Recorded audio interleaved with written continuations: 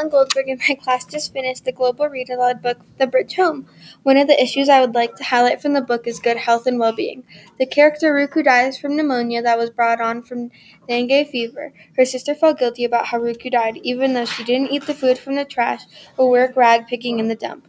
One of the United Nations Sustainable Development Goals is good health and well-being for all children worldwide. The United Nations is spending $1 billion in immunization coverage to save 1 million children's lives each year.